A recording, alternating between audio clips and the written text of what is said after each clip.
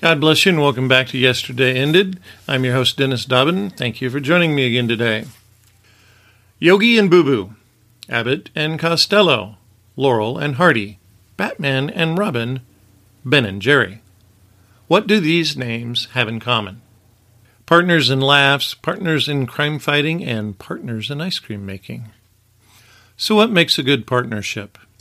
And is it better to have a partner or to go solo? Do you have all the resources you need by yourself to do the things you want to accomplish? We will consider the possible benefits of having a partner in today's episode. So partner up and give a listen.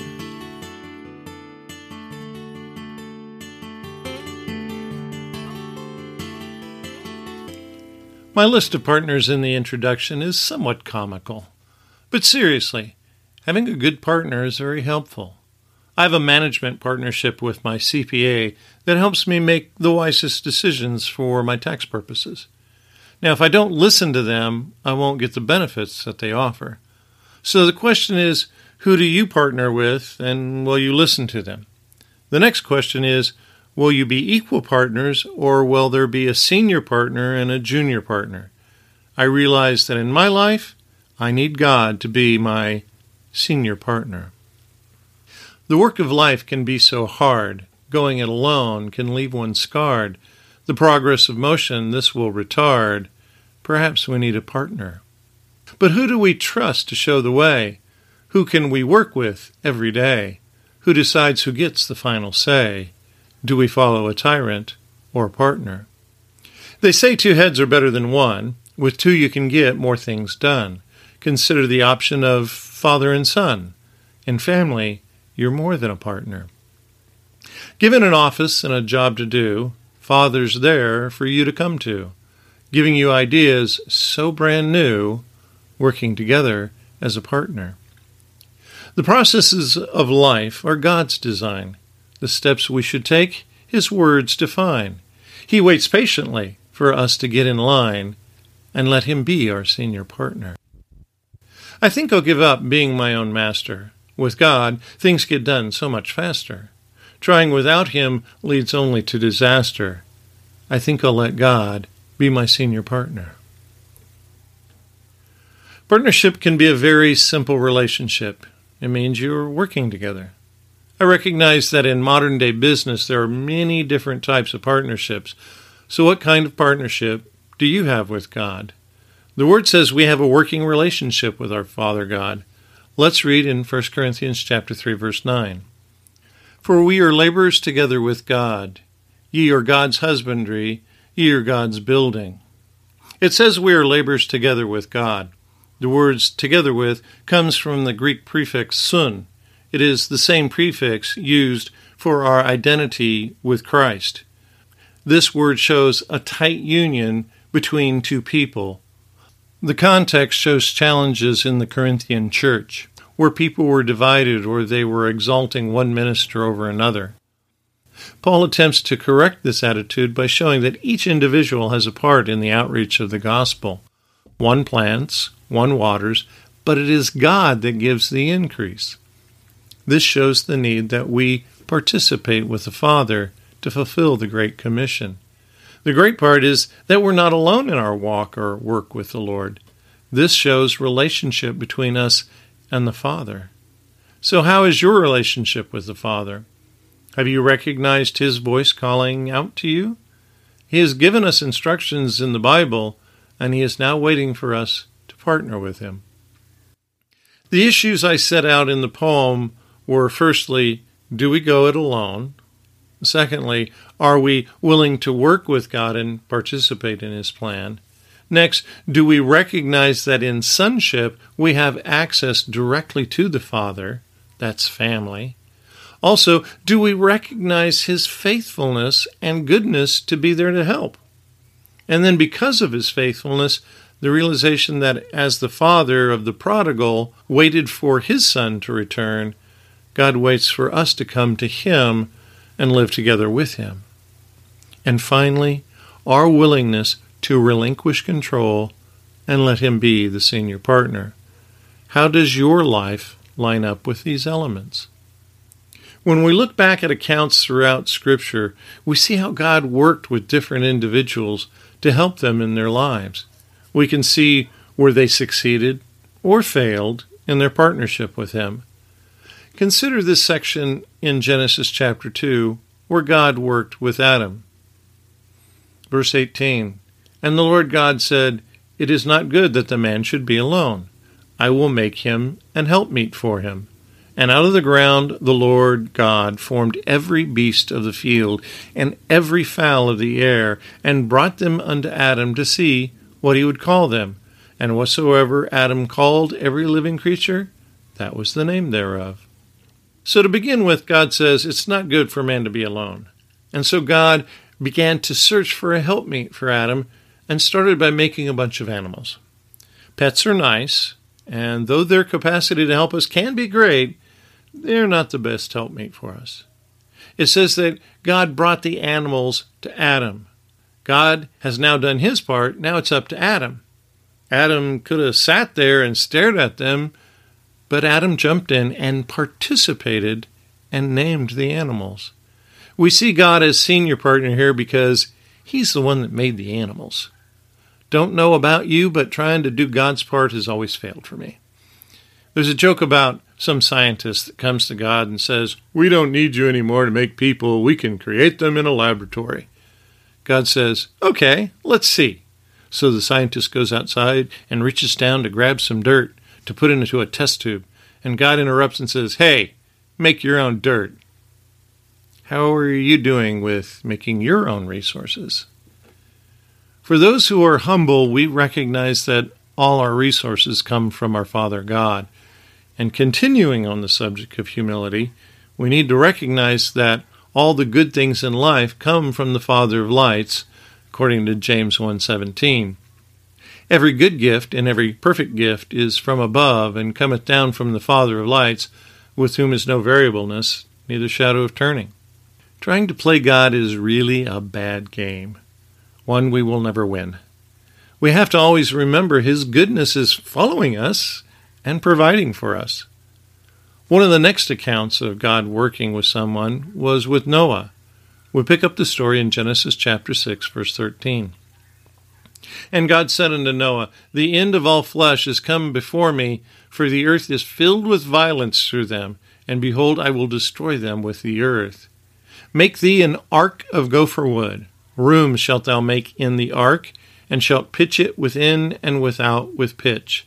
And this is the fashion which thou shalt make of it.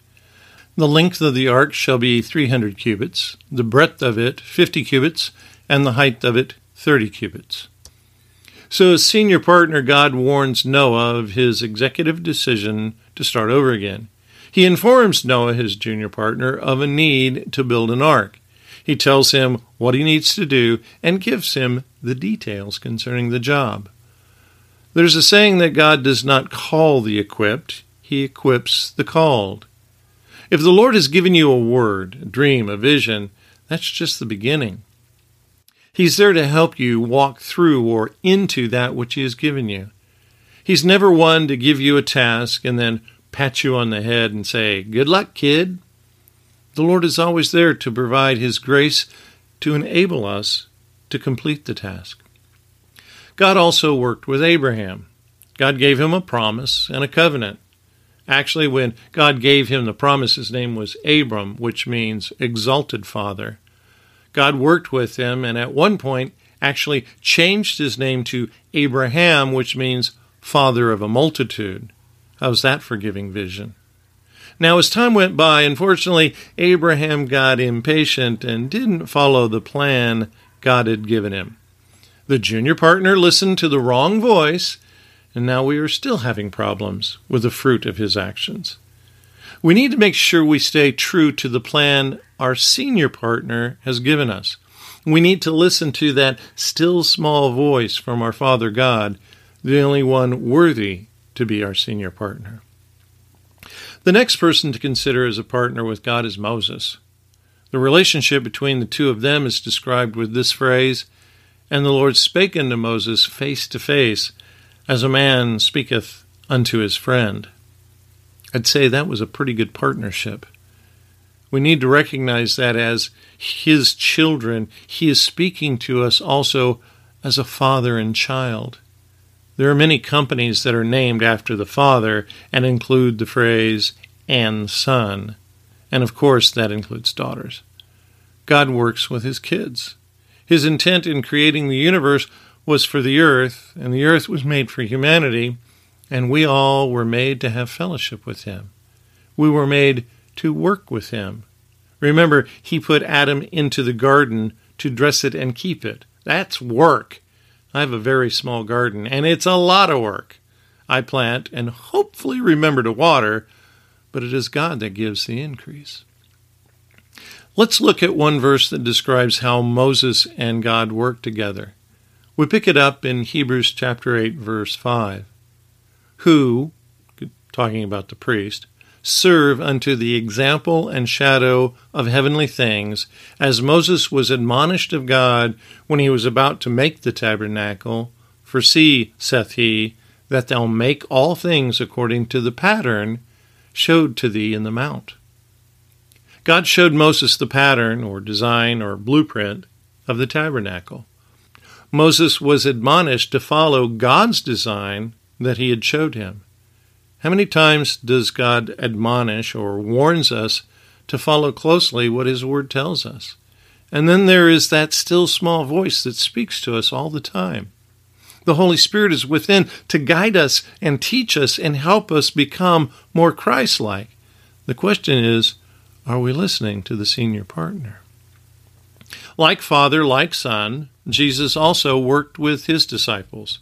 We see this in Matthew chapter 10, verse 1.